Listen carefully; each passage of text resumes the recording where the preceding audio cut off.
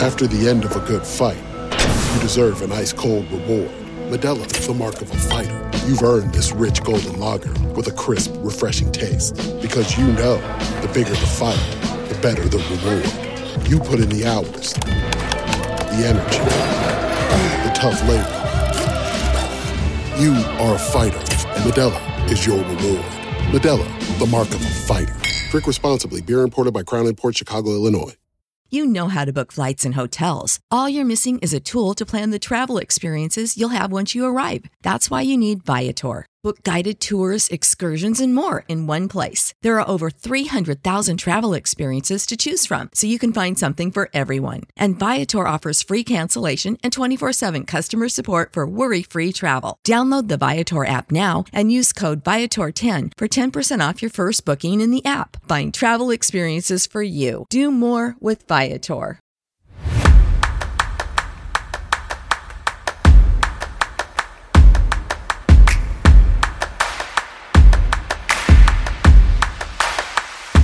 Welcome to this week's edition of the Baseball America College Podcast. I'm Teddy Cahill. Joining me, as always, is Peter Flaherty. Millie is with us this week, but asleep, at least for now. We'll see. We've got a great deal to talk about this week on the podcast. We've reached the midpoint of the college baseball season, so we're going to definitely get into some surprises, some disappointments from the first half. It's been it's kind of crazy how the schedule flies by, but we are at the midpoint, and we're excited to kind of review where we're at and look ahead to where we're going. And then we're going to get into the big series from last weekend, that being LSU and Tennessee, and look ahead to this weekend. What those two teams have is LSU has another top 10 series on tap at South Carolina, and Tennessee hosts Florida. Doesn't get any easier for the Vols this weekend, really, except they are at home. And then out west, Oregon and Oregon State in an intriguing Pac-12 showdown. And we'll get into Miami heading to Virginia in what looks like a pretty exciting ACC matchup as well. So a lot to get to today on the Baseball America College Podcast. Peter, like I said, we're at the midpoint of the season. Does it feel like we're at the midpoint of the season? I think that for me, it does. The weather is really warmed up. And now that we're past basketball season, all of that's over. MLB's had their opening day. It just kind of feels like now we can make a big second half push as a college baseball sport moving forward. I was going to say, once the season starts, it seems to always fly by. But like you said, between my allergies starting, the college basketball now ending, MLB opening day, it's getting lighter outside, it's getting warmer. It definitely has that mid to late season feel, and each series is just going to become that more important, each weekend that much bigger, and each individual game is going to be that much bigger for a lot of these teams. So I think we're in for an exciting last month plus of a regular season, and then we kind of head into the conference tournaments and regional play, which is kind of hard to believe that we're talking about it already, but I'm excited about it. Pretty much every Tuesday, maybe you do it on Wednesdays too, depending on the slate. But anyway, in the midweek, you tweet out a list of games that you're focusing on. You can follow Peter at Peter G. Flaherty. And I was looking at your list today, and I was starting to work through the projected field of 64 for this week. And I was like, oh, well, that one has implications for the field as I put this together, and so does that one and that one. And it's definitely starting to become a little more real. You have to actually acknowledge that the postseason is coming, that, you can't just say, well, it's early in the season anymore, that, these games, they count, but we're not thinking about that. Like when North Carolina State and ECU play each other, it becomes that much bigger of a deal for both of the teams, or UNC and South Carolina. There are some intriguing midweek matchups this week. We're not going to touch on them at all, other than what I just said, because we're recording this a day early, because everything starts a day early this week, it being Easter week. A lot of the series run Thursday to Saturday this week. So something to keep in mind as you're planning your weekend. It's not a typical schedule for a lot of teams around the country. And that is why you're getting this podcast in your feed a day earlier. Let's get to some of this midseason talking points here in terms of surprises and disappointments. This is something that, I get asked a lot this time of year. So let's answer it here on the podcast. I get asked who surprised you this year, who's stood out in a positive way. And like last year, nobody really had Tennessee running away from the field the way they did. Oftentimes it's something like that. But Peter, this year we have some legitimate, like true surprises, like teams that are not typically all that good that are in the top 10 now. Boston College and Kentucky both moved into the top 10 this week for the first time in a long time. In Kentucky's case, it was 2018, early in the season. In BC's case, this is the first time ever. You have Southern Cal ranked. They've won 4 straight Pac-12 series to open conference play. They hadn't won 4 straight Pac-12 series since 2001. And if you need a little bit more fine of a, like, well, okay, but how long ago was 2001? Yes, that's 20 years ago. But Mark Pryor was a USC Trojan the last time they won 4 straight Pac-12 series. And of course, back then it was Pac-10 series. And Coastal also moved into the rankings this week. And Coastal's a little bit of a difference here. Like, they actually made the NCAA tournament last year. They have been more consistently good than some of these other teams that we're talking about. But they're so good this year that they're at the top of the Sun Belt standings right now. They're a team that's looking at, like, they can host regionals. And I that's a little bit of a departure. We hadn't seen Coastal quite that level for the last couple of years, at least, really, since they hosted in 2018. So those are kind of the teams I picked out as surprises, Peter. And we've talked about BC on the podcast here. We've talked some about USC. We haven't really gotten that much into Kentucky or Coastal, but any of those 4, if you want to talk about your level of surprise or whether you saw any of this coming. I think I'm most surprised, as probably everyone is, with Boston College coming off of last season. They didn't make the ACC tournament for the second straight year, 19-34, 5-25 in the conference. And this year they've already surpassed both of those win totals. After this past weekend series win of Georgia over Georgia Tech, they've got 20 on the year, 8-4 now in the conference. They've won 4 straight conference series, and they're not only in the tournament conversation, they're going to have to play themselves out of the tournament at this point. But they're also in the hosting conversation. And it's interesting because I don't know how that will shake out with them hosting and if they're even able to. They are able to. With the new facility, they're able to. Nice. Okay. So that would be, so being familiar with that facility, this is a little bit of an aside, but that'll be a really fun environment if they do host. It's very open, very fan friendly, and I actually wonder how open it would be. I would have to talk with somebody at BC about this, because the facility you see now that you're familiar with, it, if you watch on TV or if you've been there, it seats 1,000, maybe 1,200. They have the ability to expand it for a tournament setting. They can double the amount of seats in there. I don't know exactly how they do it. A lot of teams do that, but they would add some more stands, I think would be the plan. So some of the openness would get sacrificed, but that would mean more fans in the seats, which is never a bad thing.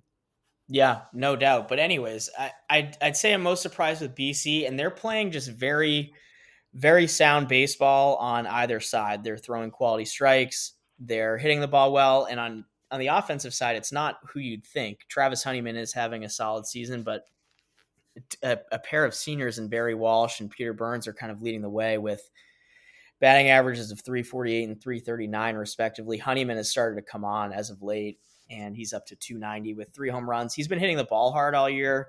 Has just hit into some tough luck outs, but is now finally starting to find some green.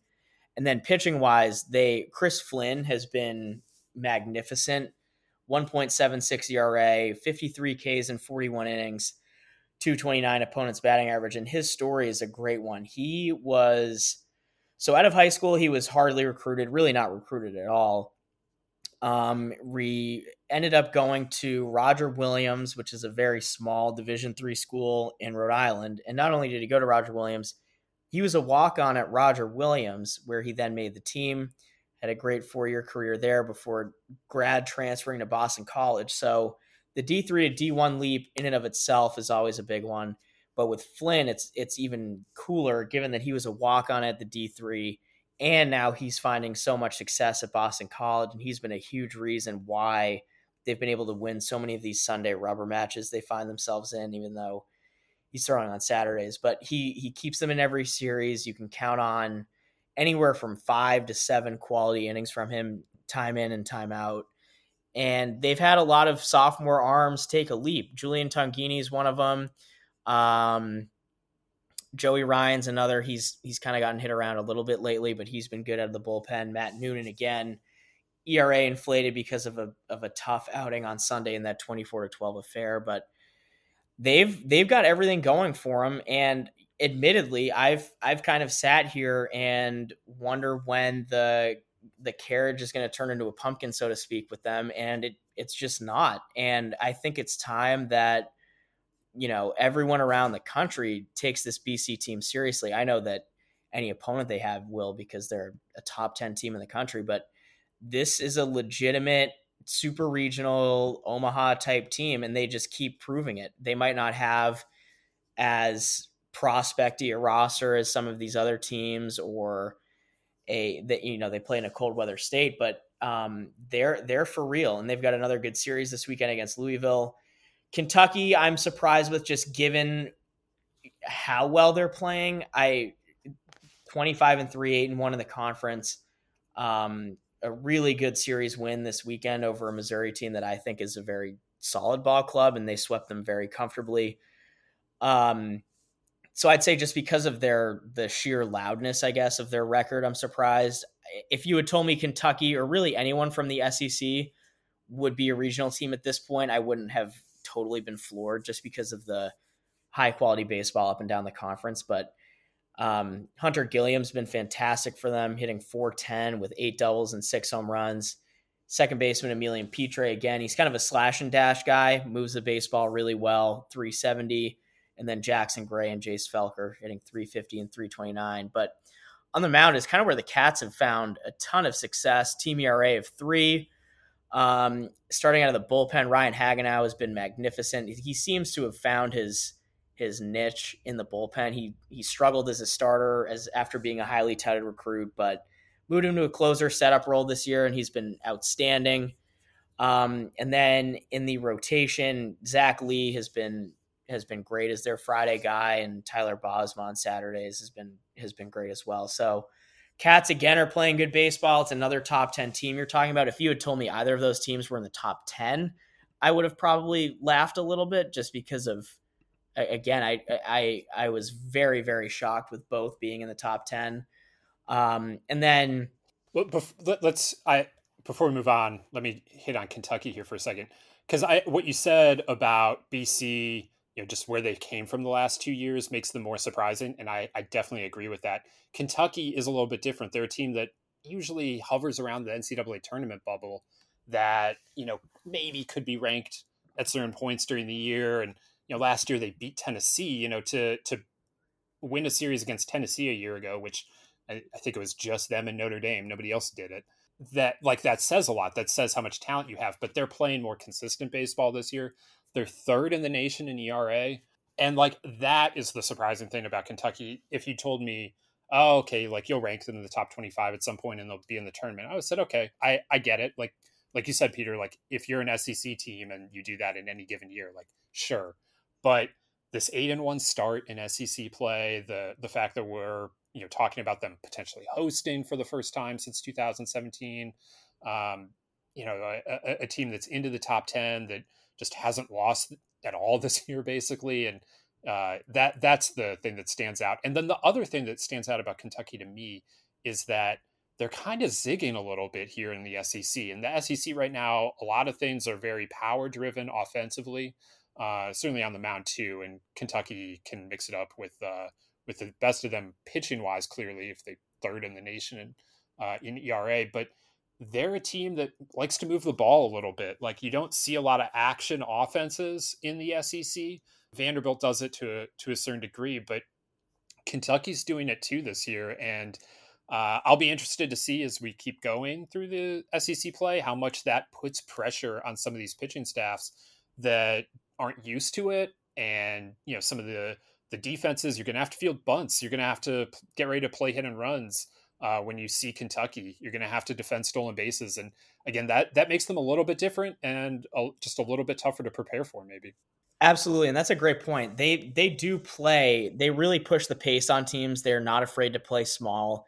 They'll beat you kind of playing a West Coast style. And I think that their sustained success has been, I guess, a little bit of a surprise to this point, just because they're no stranger to fast starts. In 2021, they were, I think, 18-3, and then in 2022 they were 14-3 before getting into the meat of the SEC schedule, and for lack of a better term, just fading away. But this year it's through 9 games, 8-1. They're clearly here to stay. This is a very different team than those past 2 seasons. This is a team that can probably sustain success. And I mean, they're right in the thick of things for a top 8 national seed. And then the last surprise you mentioned, Coastal Carolina. I think that they're the least surprising team of the bunch just because they've been the class of the Sun Belt. They've won a national championship somewhat recently.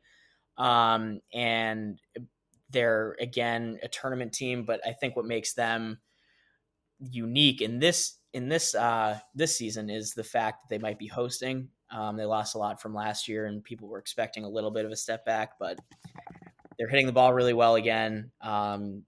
Their Springbrook Stadium is very hard to pitch at, and so their ERA is a little inflated, but they do have some talent on the mound. Darren Horn, Bryce Schaefer, and Matt Potok are kind of the 3 big guys, and then Teddy Sharkey out of the bullpen has been nails. So they're a coastal team in that they're really going to hit. They can get into shootouts with anybody and kind of go punch for punch and get into a home run derby, so to speak. They have the personnel to do that, but I think it's surprising that we're sitting here past the midway point and they're right in the thick of things and hosting a regional. So I like those as the 3 main surprises, and if there's anything else you want to touch on with them, obviously go ahead. 3rd in the nation in scoring for Coastal, and it's just a deep lineup. Like we've seen in the past, within the last couple of years, Coastal has turned out some really big time draft prospects that are position players, and I don't think that this year they really have a guy like is Nick Lucky their best prospect from a hitting standpoint, Peter? Like I just don't see they certainly don't have a 1st or a 2nd round type, but is there someone I'm overlooking here as an obvious draft prospect for the Shawns? No, you're spot on. In the 2023 class, it is Nick Lucky, and he's a good player. He's a twitchy. We're talking about a 4th-year player, though, Yeah, exactly. So, I mean, it's like you can only get so high of a prospect status. I mean, I think he hears his name called somewhere, but in terms of that, like Eric Brown type top 3 rounder, you're going to have to look down the road a little bit at maybe Caden Bodine in 2025. That's so far down the road, and he's only had 89 college at bats. So I'd say it's Nick Lucky. And like you said, they're doing it without a super prospecty roster, which is very impressive. And Coach Gilmore, year in and year out, just gets the absolute most out of any hitter he brings onto campus. Yeah, and they all just hit. They're hitting like 330 as a team. I think they're 4th, 5th in the nation or something in batting average. It's been quite impressive. And the Sun Belt is so deep this year. It'll be interesting to see who else emerges from that conference right now. But the way Coastal is hitting the ball, the way that they've really been able to find some identity there offensively with an older lineup is really impressive. And if they do get to host, that's a really fun venue. That would be a really offensive regional, I'm sure. Just a fun one to think about a little bit down the line. But right now we can just enjoy this Coastal team, and it's definitely a fun one to watch. There are going to be runs. If you put on a Coastal game, there are going to be runs. So if you like offense, the Chanticleers are definitely one to look at. On the flip side, there have definitely been some disappointing teams this year. And, if you look at teams, if you look at the preseason top 25, you'll find that Ole Miss and Texas A&M were preseason top 10 teams. They just played a series this weekend, and it was not the hype was not there. The hype that we had in Baton Rouge, it was not there. It could have been a top 10 series. That's what we had expected it to be. Instead, it was something else, as those teams are kind of fighting for their lives at this point. So obviously it's disappointing when you see teams like that fade off. There have been some other disappointments around the country. Oklahoma, I thought they would probably take a step back. They had the most players drafted from last year's national runner-up, but they're definitely fighting it right now as well, although they did just split a 4-game series against Stanford. So maybe that's something coming around. Virginia Tech won the ACC a year ago. They're fighting it, although they just won a series against Virginia. So that was a big deal for the Hokies. I want to spend a little bit more time on this team, though, Peter. We haven't talked about them in weeks, if we even talked about them then, but it's Florida State. Florida State has the longest NCAA tournament streak in college baseball. They've made it 44 straight years. That is in serious jeopardy right now. They are just 3-9 in the ACC. The metrics are fine, but they actually need to win some conference games. And they have really struggled to do that to this point. This is a team that through the first couple of weeks, I thought was pretty darn good. They had just gone out and won a series at TCU. But since then, just not a whole lot's gone right. They've got a first-year coach in Link Jarrett. Link obviously is a really good coach, took Notre Dame to Omaha, but the Noles right now are in a tough spot. And as it relates to that postseason streak, I mean, they've been in tight spots late in the season before. I think it was like 2016 or 17 with just a couple weeks to go. It was not looking good. And then they got really hot and they might've even won the ACC tournament that year, but they made it, it turned out not to be a problem. So they've been in tight spots before and they have found a way back, but this one feels a little bit different. Just that 3-9 record in the ACC is very unsightly at this stage of the season. Yeah, and like you said, they've been in precarious positions before when it comes to keeping their regional streak alive, and they've been able to wiggle out of it with a couple of big series wins or a deep run into the ACC tournament. But this year it really feels like they're on life support between sitting at just 12-15, 3-9 in the ACC. There's really not a lot you can point to this point as kind of oh, hey, Florida State, they did this. I think you have to go back to the second weekend of the season with their series win over TCU, who was at that point, I think, a top 10 team or top 15 team for us. But since then, it's just been it's been a really rough stretch. And they have dealt with some injuries.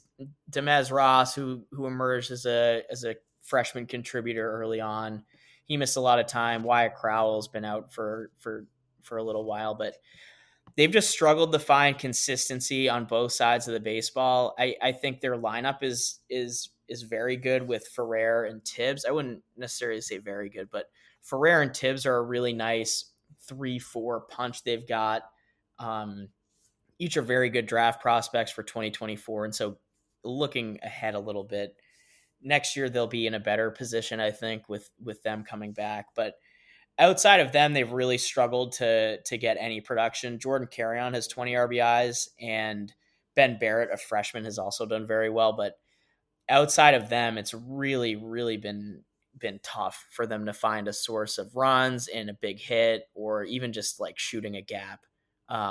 It's been very hard for them to get stuff going. And then on the mound, they've had guys who put together good seasons. Jackson Baumeister, draft eligible sophomore, he'll go pretty good in this year's draft, but he's had a couple of spotty outings. And then it's just kind of a bunch of guys sitting in the mid fours with their ERAs, and they haven't gotten consistency with going deep into games. Carson Montgomery, I think, is a guy that I know that they expected a little bit more out of, and I know sitting here talking with you, and he's someone that we also probably expected more out of, and not to be sitting on April 4th as we talk with an ERA above 7.5, striking out less than striking out less than a hitter an inning, 19 walks in 26 innings, and then hitters are hitting 300 against him. So it's just kind of been I guess just a womp, so to speak, for Florida State and Tallahassee, and trying to look at how they can right the ship. They're going to have to do it quick. This weekend is critical. They play Clemson this weekend. Clemson's 16-13, 2-7 in the ACC. They're at home. Like, it has to start this weekend. Like, I don't ever like saying you have to sweep a series until you literally have to. So I'm not going to sit here and say they have to get a sweep this weekend, but they have to win this series this weekend. If they don't win this weekend, I genuinely don't even see a path.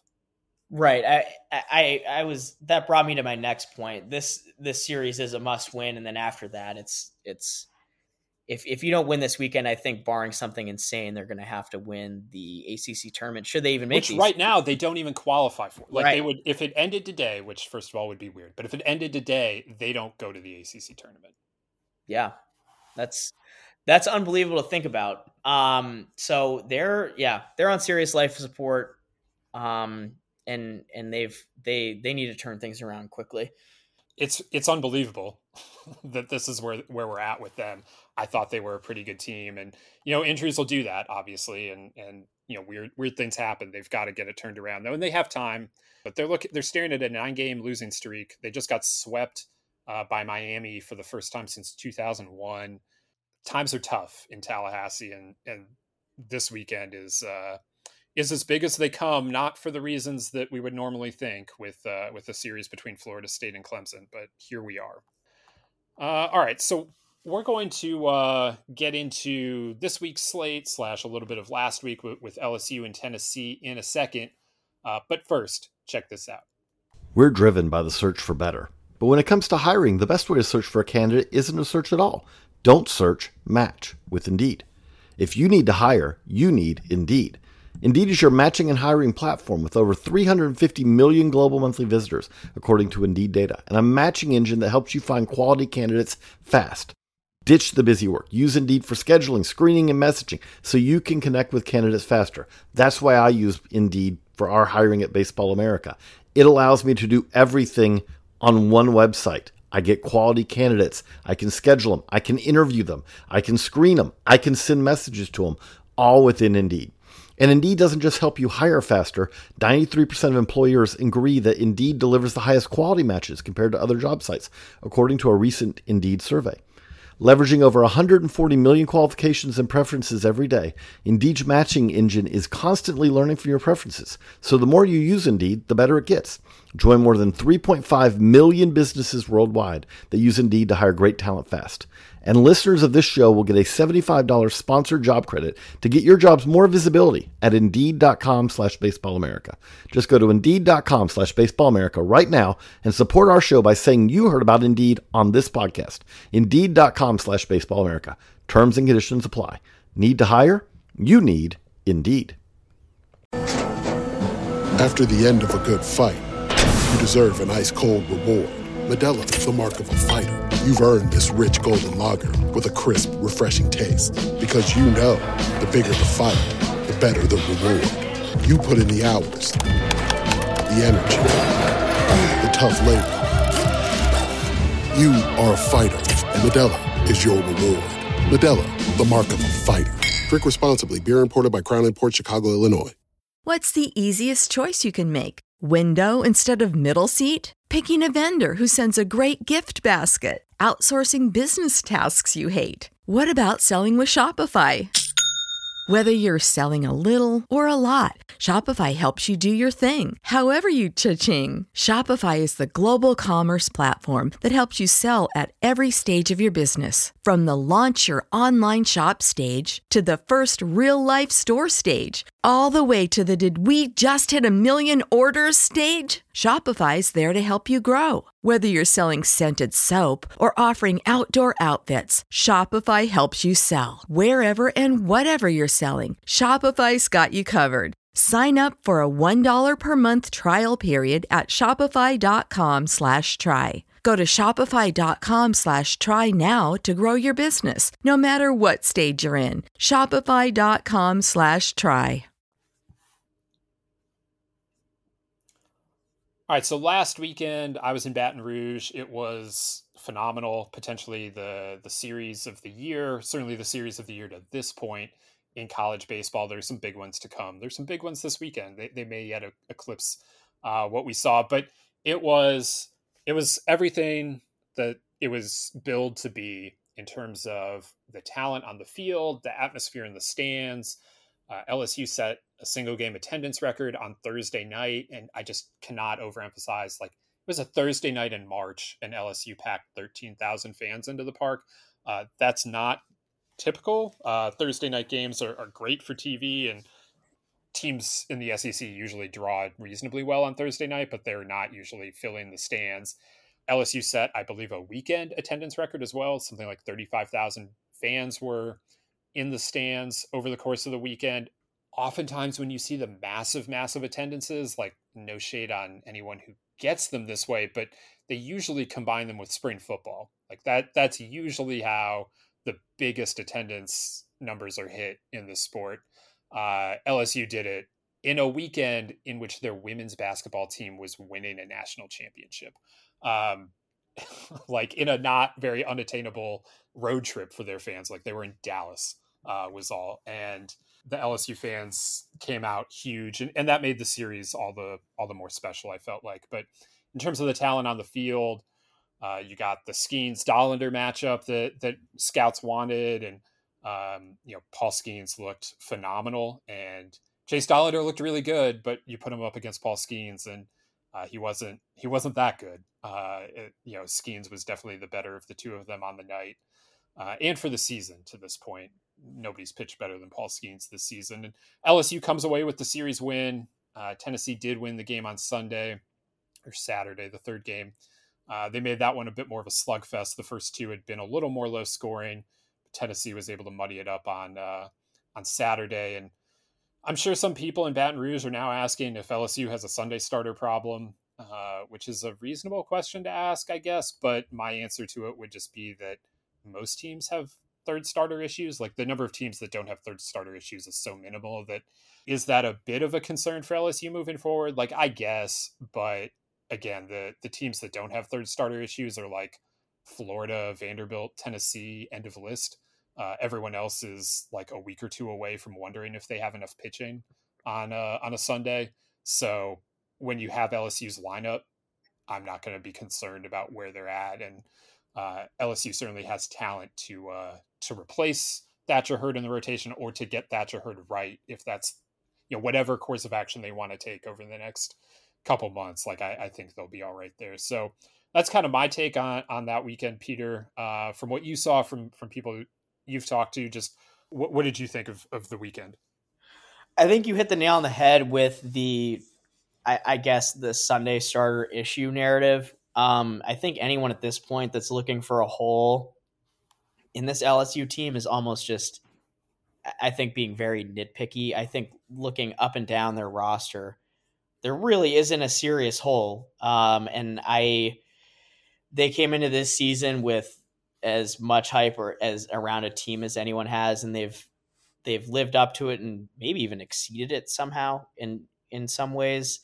But after this weekend, I think that obviously they're the clear number one team. And I think from a draft perspective, Dylan Cruz and Paul Skeens are the best hitter and best pitcher, respectively, in this year's class. I don't think that there's really an argument to be made against either of them. And that's no disrespect or indictment against any of the other prospects in the draft. I just think that they are that good. And we saw Paul Skeens has like 80 strikeouts in 40 innings or something, and Dylan Cruz is hitting 540. Like, there is no shade on anyone. Like, you're just not doing what they've done to this point. Then that's fine. Like, those dudes are just insane right now.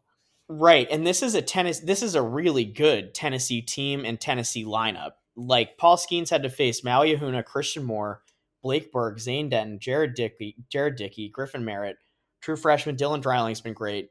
I mean, there's not a pushover in that 1 through 9, and he came out, and you saw it in person, but he made mincemeat of them. I mean, first three pitches of the game, 3 swinging strikes against Maui Ahuna, 98, 99, and I think 101 on the stadium gun. And then he was on cruise control for the rest of the game. The slider was just hellacious. It's a strong 70 pitch. He should not be allowed to throw it.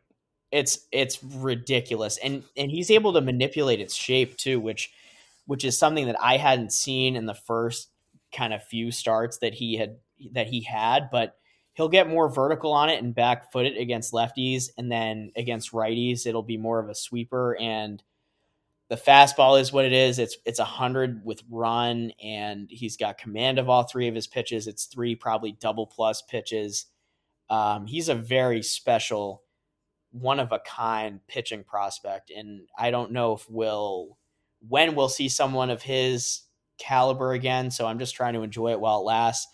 And the same with Dylan Cruz. It's elite swing decisions, big time bat speed, and then power to all fields. He drives the ball with authority. You can't really beat him with anything.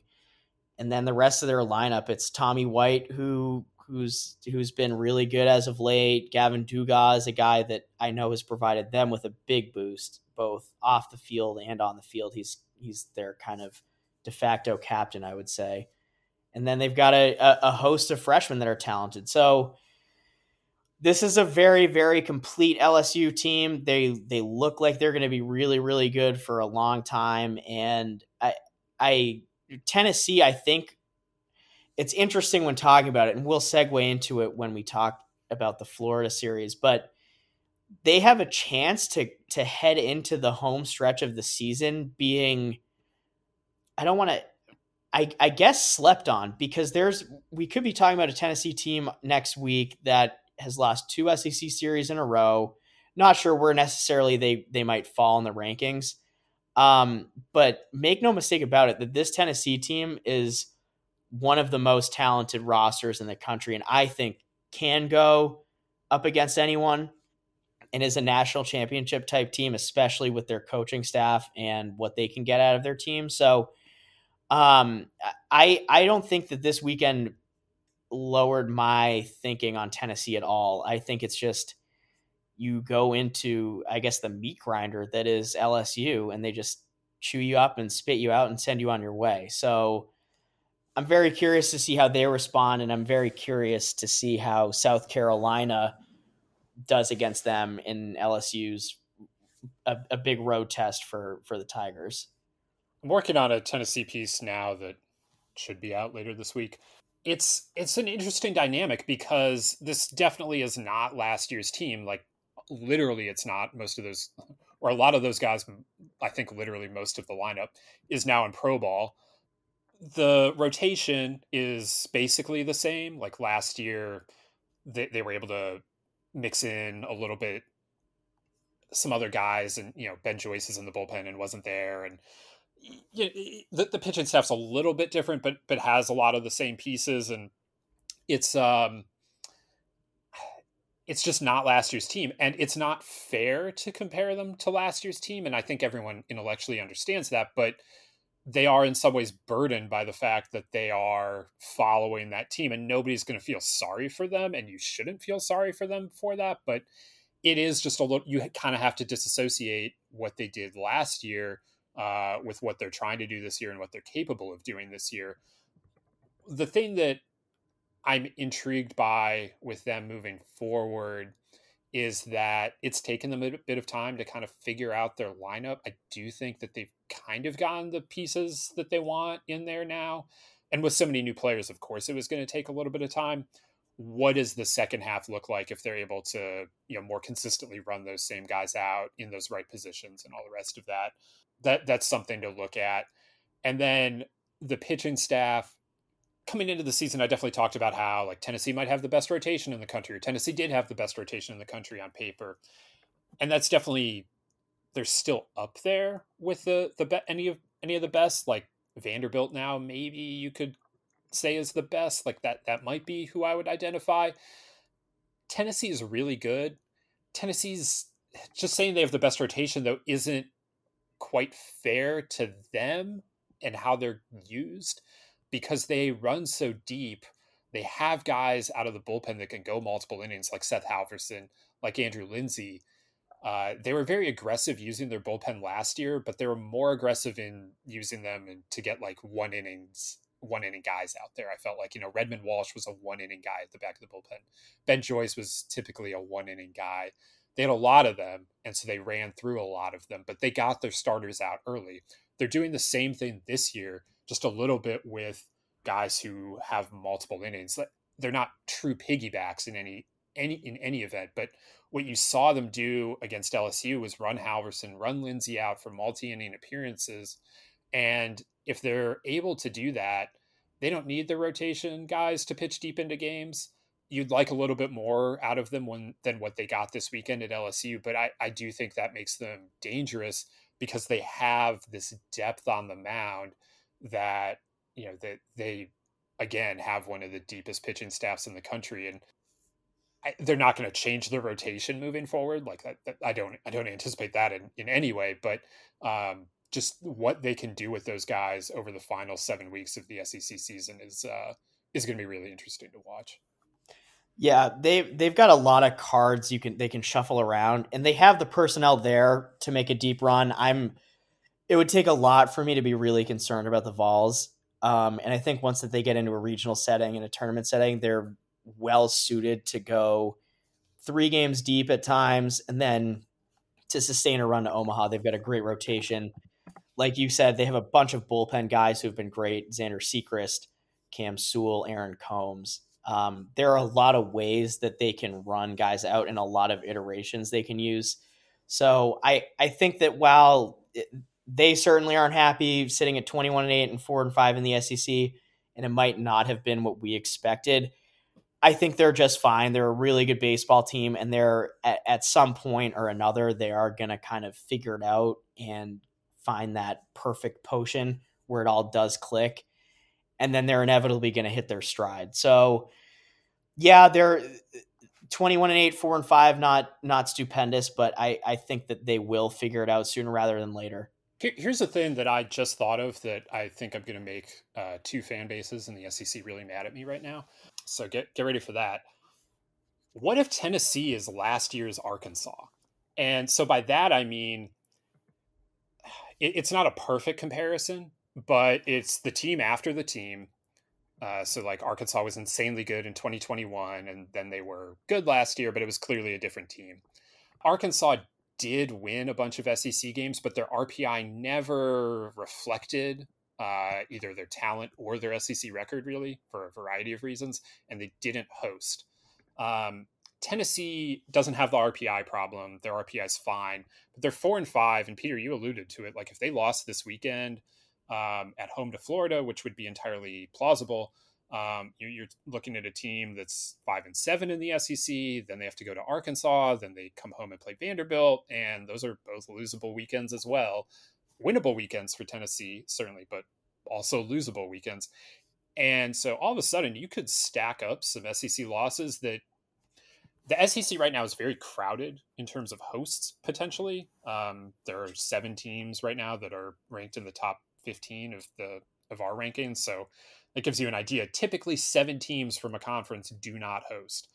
And so somebody might get squeezed, and that somebody might be Tennessee because they still have to play, again, Florida, Arkansas, Vanderbilt, and South Carolina, and Kentucky. And they've got Florida, Arkansas, Vandy. Sorry to interject. They've got them consecutively. Yeah. And you can add the fact that they just played LSU. Like, this is an insane month that they're playing right now. Right. So if SEC losses start piling up for them, they might be the team that gets squeezed out. But to your point, like eventually they've got so much talent, like it's going to click in for them. And if it doesn't click in soon enough for them that they, wind up not hosting a regional, I don't know that that's the worst thing for them because, you become unburdened by the fact that you have to be a host.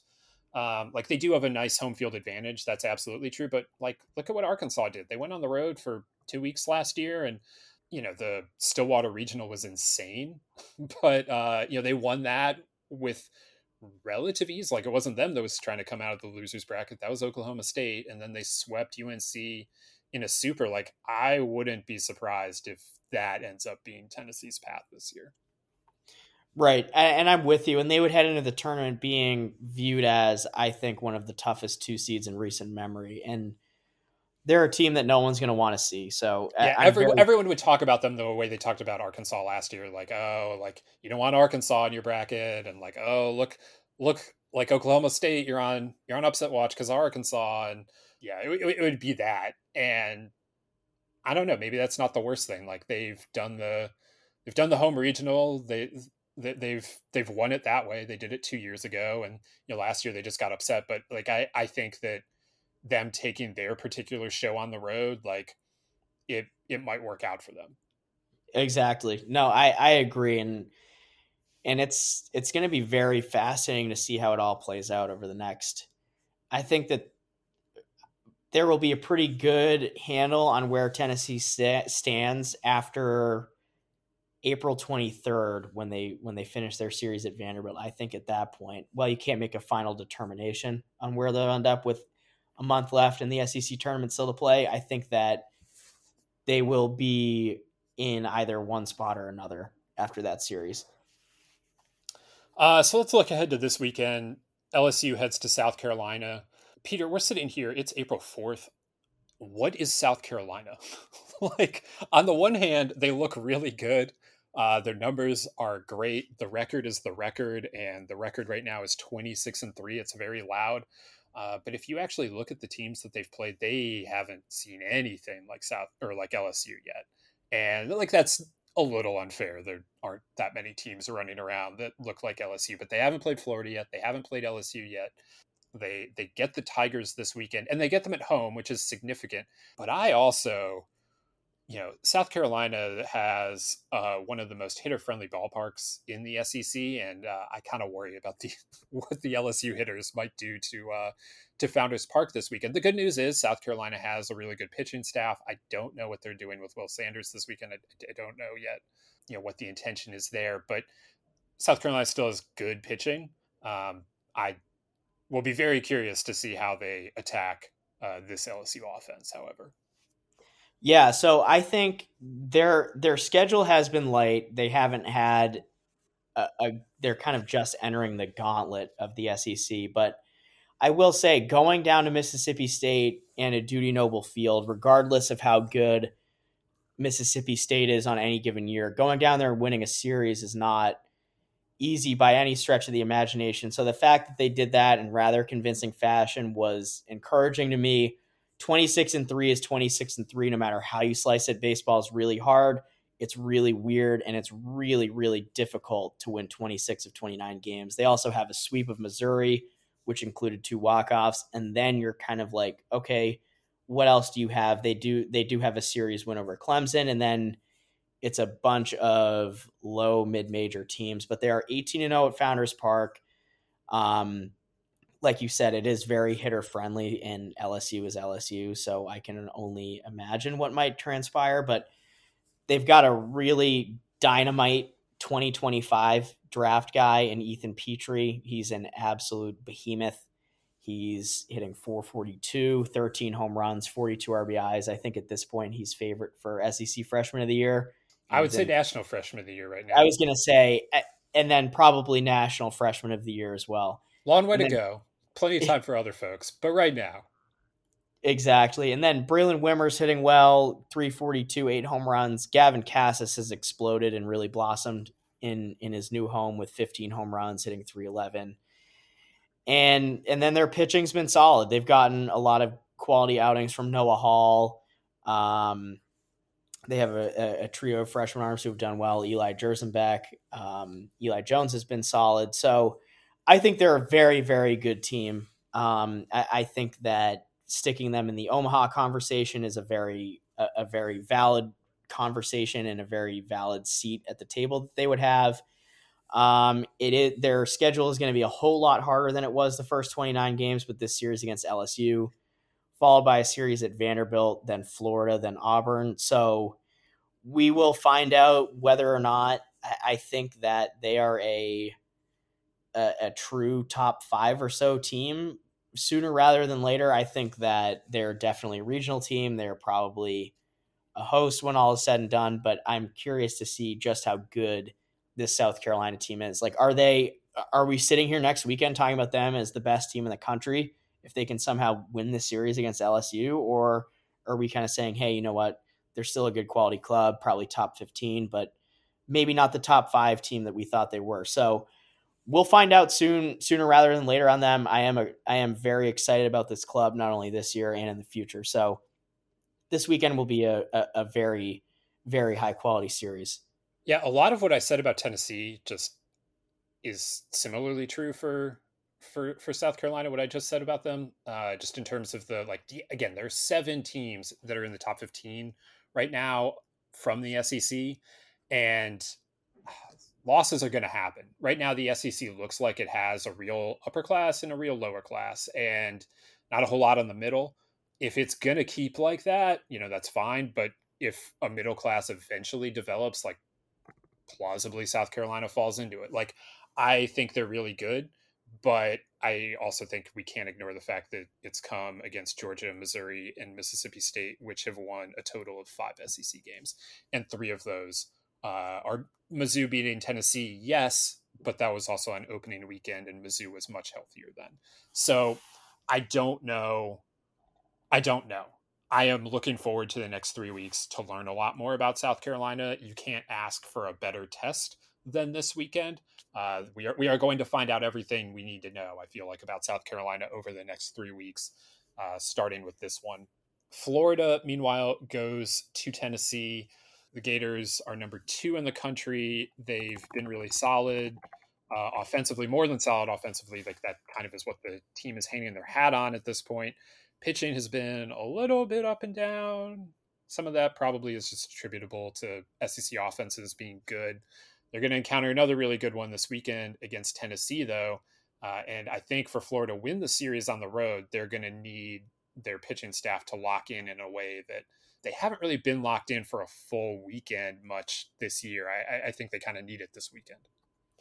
Yeah, and I think if you're looking, if people are looking to circle a weekend on their calendar where Tennessee is going to get going or where they could get going, it'll be this one at home against Florida. They're going to be coming into the series pissed off because they lost at LSU, and they'll be playing with a serious chip on their shoulder because they will go into it with the mindset of, okay, people have kind of written us off a little bit. Let's show us who we are and what we're about, and let's take it to Florida here. So I think this could be a turning point in Tennessee's season.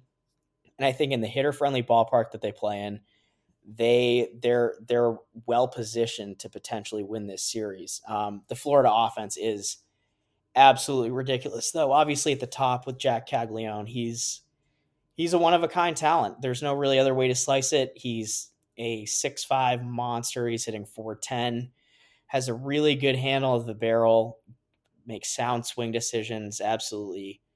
I mean, just melts baseballs. His max EV of the year is 120 miles an hour, which is unheard of at any level, let alone college. 18 home runs, leads the country, 44 RBIs. And then you have to talk about Wyatt Langford, who's returning from a lower body injury. He's gotten off to a great start. Josh Rivera's production has been, I can't overstate how valuable Josh Rivera's production has been for the Gators. I don't want to say it's the reason why they're 24-5, but it is a huge reason why they've had so much success early on. Yeah. And it's clear imagine if he just goes in the draft last year, like that he's so much better this year. He's just having such a better year. No doubt. And it's a violent swing. It's tailored to do damage. And then they've gotten a ton of production from Cade Kurland, who's been a great freshman. If it wasn't for Ethan Petrie, probably is being talked about as SEC freshman of the year. And then Colby Halter's come on as of late. Where their one kind of bugaboo and inconsistency has been is on the mound. They haven't really, the talent's there with Sproat and Waldrop and Caglione as your weekend rotation. I'd be hard pressed to find multiple rotations that are head and shoulders above that. It's just been getting consistency, and I'd say 3 straight starts in a row where all of them are clicking. And it is difficult to do. Like I talked about with South Carolina's record, baseball is so hard, and especially when you're in the SEC, it's very difficult to get 3 lights out starts in a row. But Caglione the last few Sundays hasn't been at his best. And so I kind of wonder I don't know. I don't want to speculate too much, but they do have the personnel. If they want to maybe move him to a more abbreviated role, they do have the personnel to replace him on Sundays. I mean, and I think that's a legitimate conversation. For a lot of players, I would just say, he's a sophomore who's never gone through the SEC before, like didn't pitch last year, like just let him work through it. But he's so valuable offensively, and you do have to wonder, what is that taking out of him? And the list of dudes that have been as good as he is, like, it's hard to be a two-way player at any level. And I've talked with a lot of coaches about how you deal with it. And sometimes you just kind of have to build everything around the fact that you have this really good two-way player from a rotation standpoint. And I don't think they have the ability to do that because they're trying to be better than, like, he's not their best starter, so like they can't just put him on Friday and build everything around it. He has to fit with everyone else. And it maybe is a conversation they need to have at some point. Exactly. And I wonder, he's up to 99 from the left side, will sit 96, 98. He moves really athletically. The slider flashes plus. I wonder if they end up using him maybe in a later inning role where he could mow down, he could really plow through a couple of innings at a time. So it'll be interesting to see how that works out.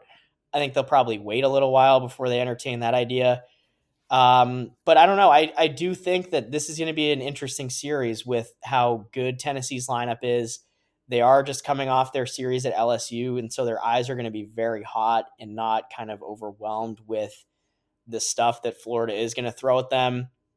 But then on the flip side, yes, Tennessee will probably be able to hang offensively, but they've also got to deal with the Gators offense. So I don't think runs will be at a premium. I think that it'll be a relatively high scoring series. And I lean giving the edge to the Vols. It's going to be, I think it will almost certainly come down to Sunday. If it doesn't come, or Saturday rather, with Easter being on Sunday, I think it'll almost certainly come down to the game, to a decisive game 3. So it'll be a really good series. And if Florida is able to win this one, it'll be a super loud road series win. And then if Tennessee loses this one, as we alluded to, it'll just kind of be a kick it down the road conversation, so to speak, as to when they will get going. Yeah, we'll have to see about that. Two really exciting ones this weekend in the SEC. Let's go out west. Oregon is coming off of, or Oregon State, excuse me, is coming off of a much needed series win against Washington. Oregon, meanwhile, comes in red hot. They've won 9 straight. That's the third longest active winning streak in the country as we record this. We'll see what happens in the midweeks, of course, but they are coming off of a sweep of Arizona right now. Oof. Oh boy. That's a different conversation. Oregon, though, looking very good to this point. They, however, like this 9-game streak, they won the last 2 at Washington State. And Washington State this year, we've talked about it, no pushover, solid road series win. And then it's 4 wins against Northwestern State, in one of those weird kind of midseason, like who really knows what to make of this non-conference series. And then again, Arizona. They've lost 9 straight Pac-12 games. They're fighting it. But that was a road series win for Oregon. So big deal for the Ducks to get that road sweep. Oregon State has some tough series losses at this point, and getting that win last weekend at Washington might be exactly what they need to kick on. And they're going into a rivalry series, which is always heated, and everyone's going to be up for this one. I think this has the potential to be a really fun one, and also is still going to be educational for us as we try and figure out exactly what Oregon and Oregon State are this year. Oregon right now is an insane RPI. They're at 12 as we record this, and they need to validate that number in Pac-12 play, but this is a team that's been in the mix to host regionals the last couple of years. A series win this weekend, and they're probably going to hang right in there all season long again. On the flip side, Oregon State is buzzing around the bubble, and if they don't win this weekend, that's just going to be even more of their reality. So both of them, again, it's only the first weekend of April, but there are some real postseason implications on top of the rivalry stuff that is going to be there in Eugene this weekend. Yeah, and it's a big series for each team, as you touched on, for different reasons. Oregon, if they were to win this, they'd probably solidify themselves as a tournament team, be brought up in the hosting discussion, and then depending on how everything else shakes out, maybe make their way into the top 25.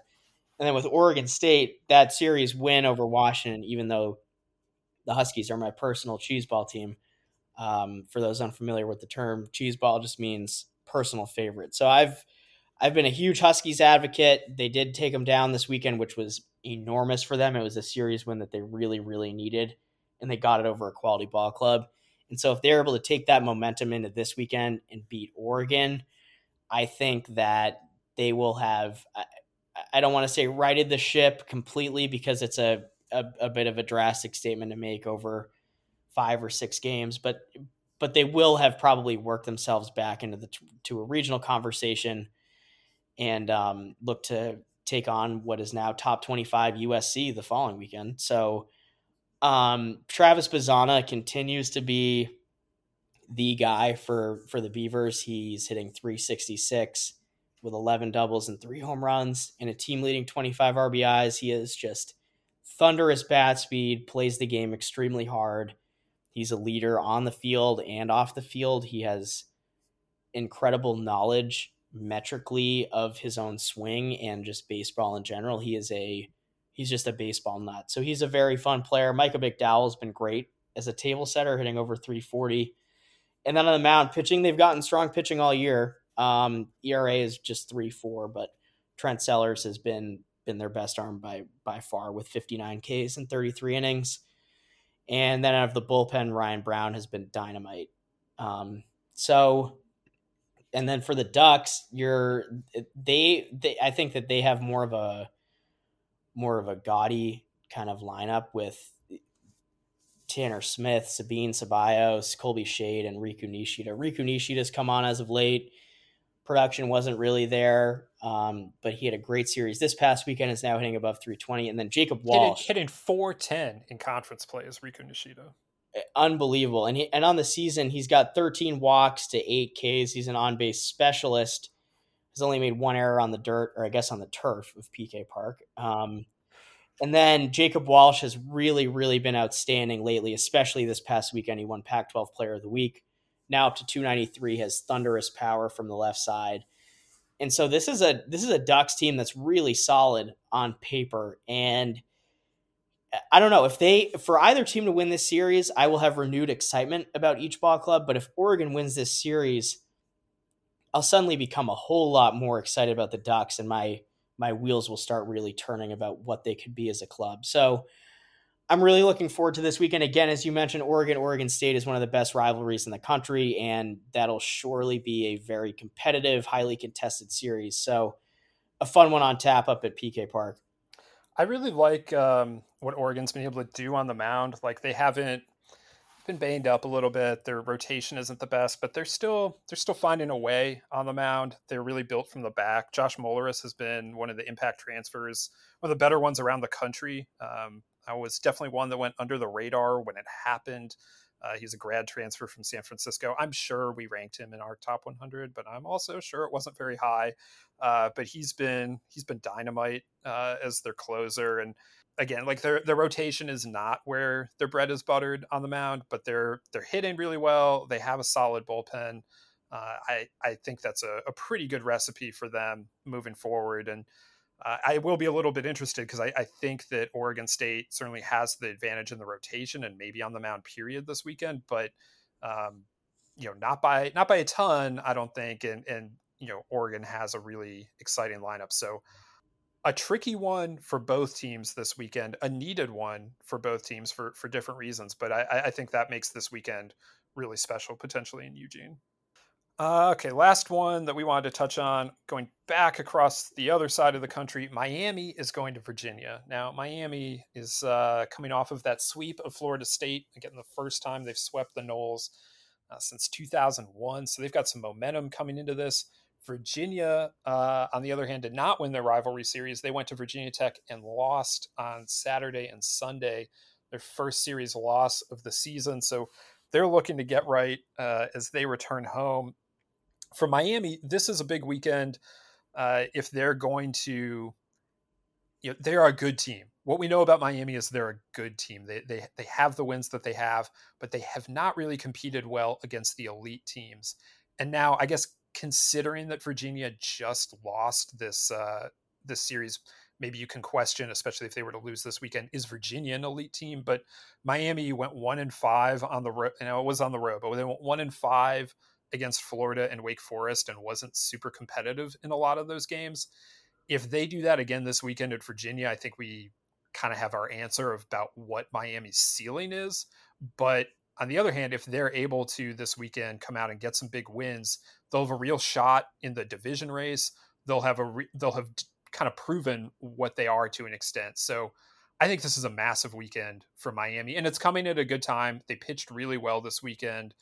Their rotation, all three guys pitched into the eighth inning, which is special. And they do have some momentum coming out of that Florida State series. Yeah, and you hit the nail on the head. I think if Virginia were to lose this series, while barring some really unforeseen result with how they lose it, I won't be overly concerned. Maybe I won't have them in that elite tier of teams anymore, but I really won't be all that concerned about Virginia given their personnel. Excuse me. And they're a team that's 17-0 at home. Kyle Teal and Ethan O'Donnell have been outstanding for them, but with Miami, the key for them and why they've been able to get going is like you mentioned, their pitching staff and their weekend rotation, particularly Gage Zeal, who after the first couple of weekends was a guy that I know we were a little concerned about. I'm sure Miami was a little bit concerned about him as well, but he's really come on as of late. He's got outstanding stuff. He's got a plus slider, fastball up to 97. Carson Ligon is more of the pitchability specialist of the two. He'll just attack the zone, throw quality strikes. Nothing he really throws is straight.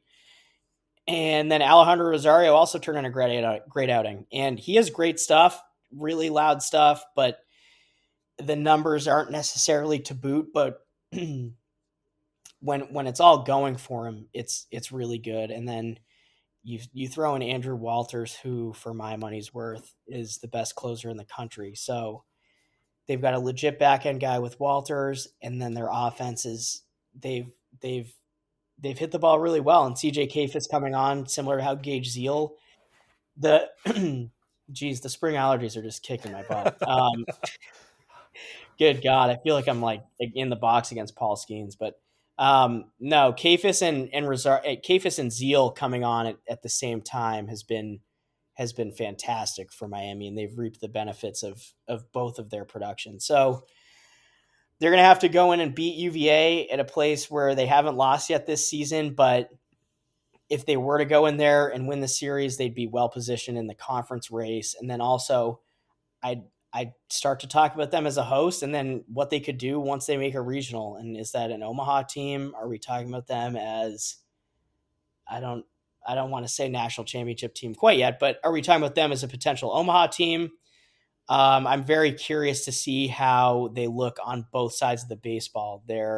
How their lineup navigates facing Conley, or how their lineup faces Brian Edgington, and the Virginia pitching staff that has been really, really good up to this point, and then also how their arms will go through a Virginia lineup that is chock full of professional prospects. So a really good series for a lot of reasons. One that will probably, in my mind, determine who I think is probably the class of that conference.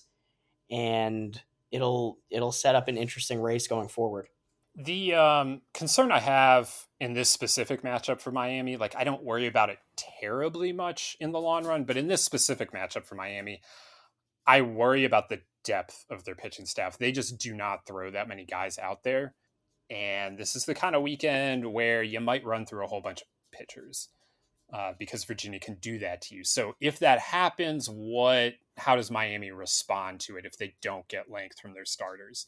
It was great that it happened last weekend that way, but can they still find that success if they have to get into their bullpen faster?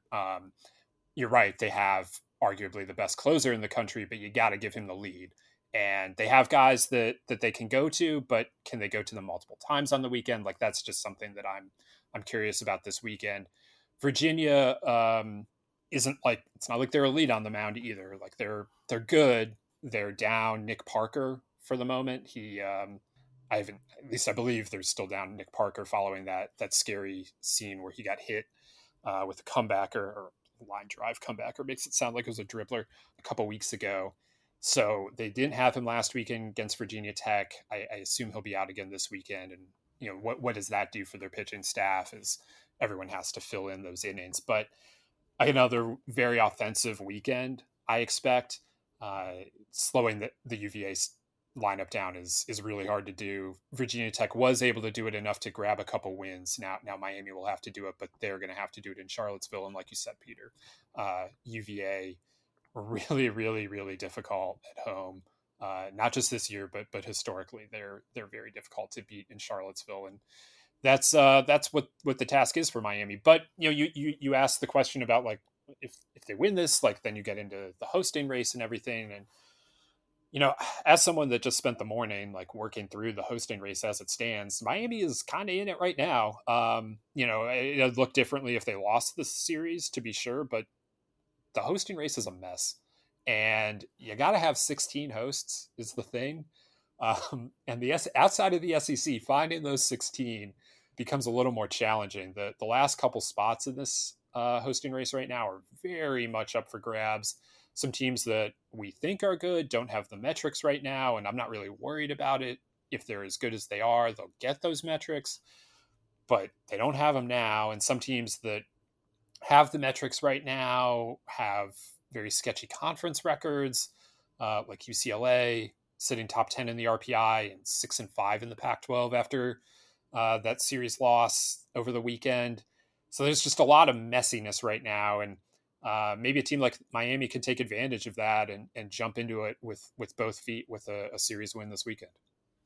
Yeah. And you mentioned it, and there is a huge just jumble and mess, particularly in the last few hosting slots. But with conference play heating up and all these marquee series, it is one that will be cleaned up reasonably quick, I think, and we'll have these SEC teams can't all be 8-1 forever.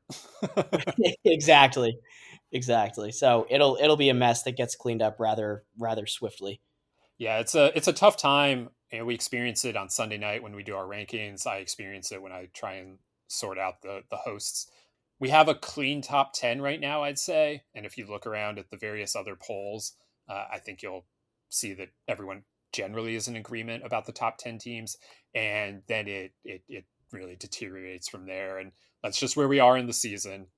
The mess will come to the top 10 and be cleaned up in 15 through 20 at some point. But, every season goes through, these stages. And right now we're trying to figure out who that top tier of teams is. And it's an exciting time as everything works through itself naturally. Like you said, we'll get there, and we'll be discussing it here on the Baseball America College podcast over the next several weeks. So make sure you're subscribed to the Baseball America podcast on your favorite podcasting app, Apple Podcasts, Spotify, Stitcher, wherever you get your podcasts. Hit that follow or subscribe button and rate and review if you can. We really appreciate that. You can follow us on Twitter. I'm at Ted Cahill. Peter is at Peter G. Flaherty. All of our work is over at baseballamerica.com, and there's plenty of it this time of year, as it's a really fun time for Baseball America, not just in college, but if you're tracking the draft or tracking minor league baseball or major league baseball, we've got plenty of stuff there to read. So check that out. We'll be back here with another edition of the Baseball America College podcast next week. Until then, thanks for listening. For Peter, I'm Teddy. We'll talk to you next time.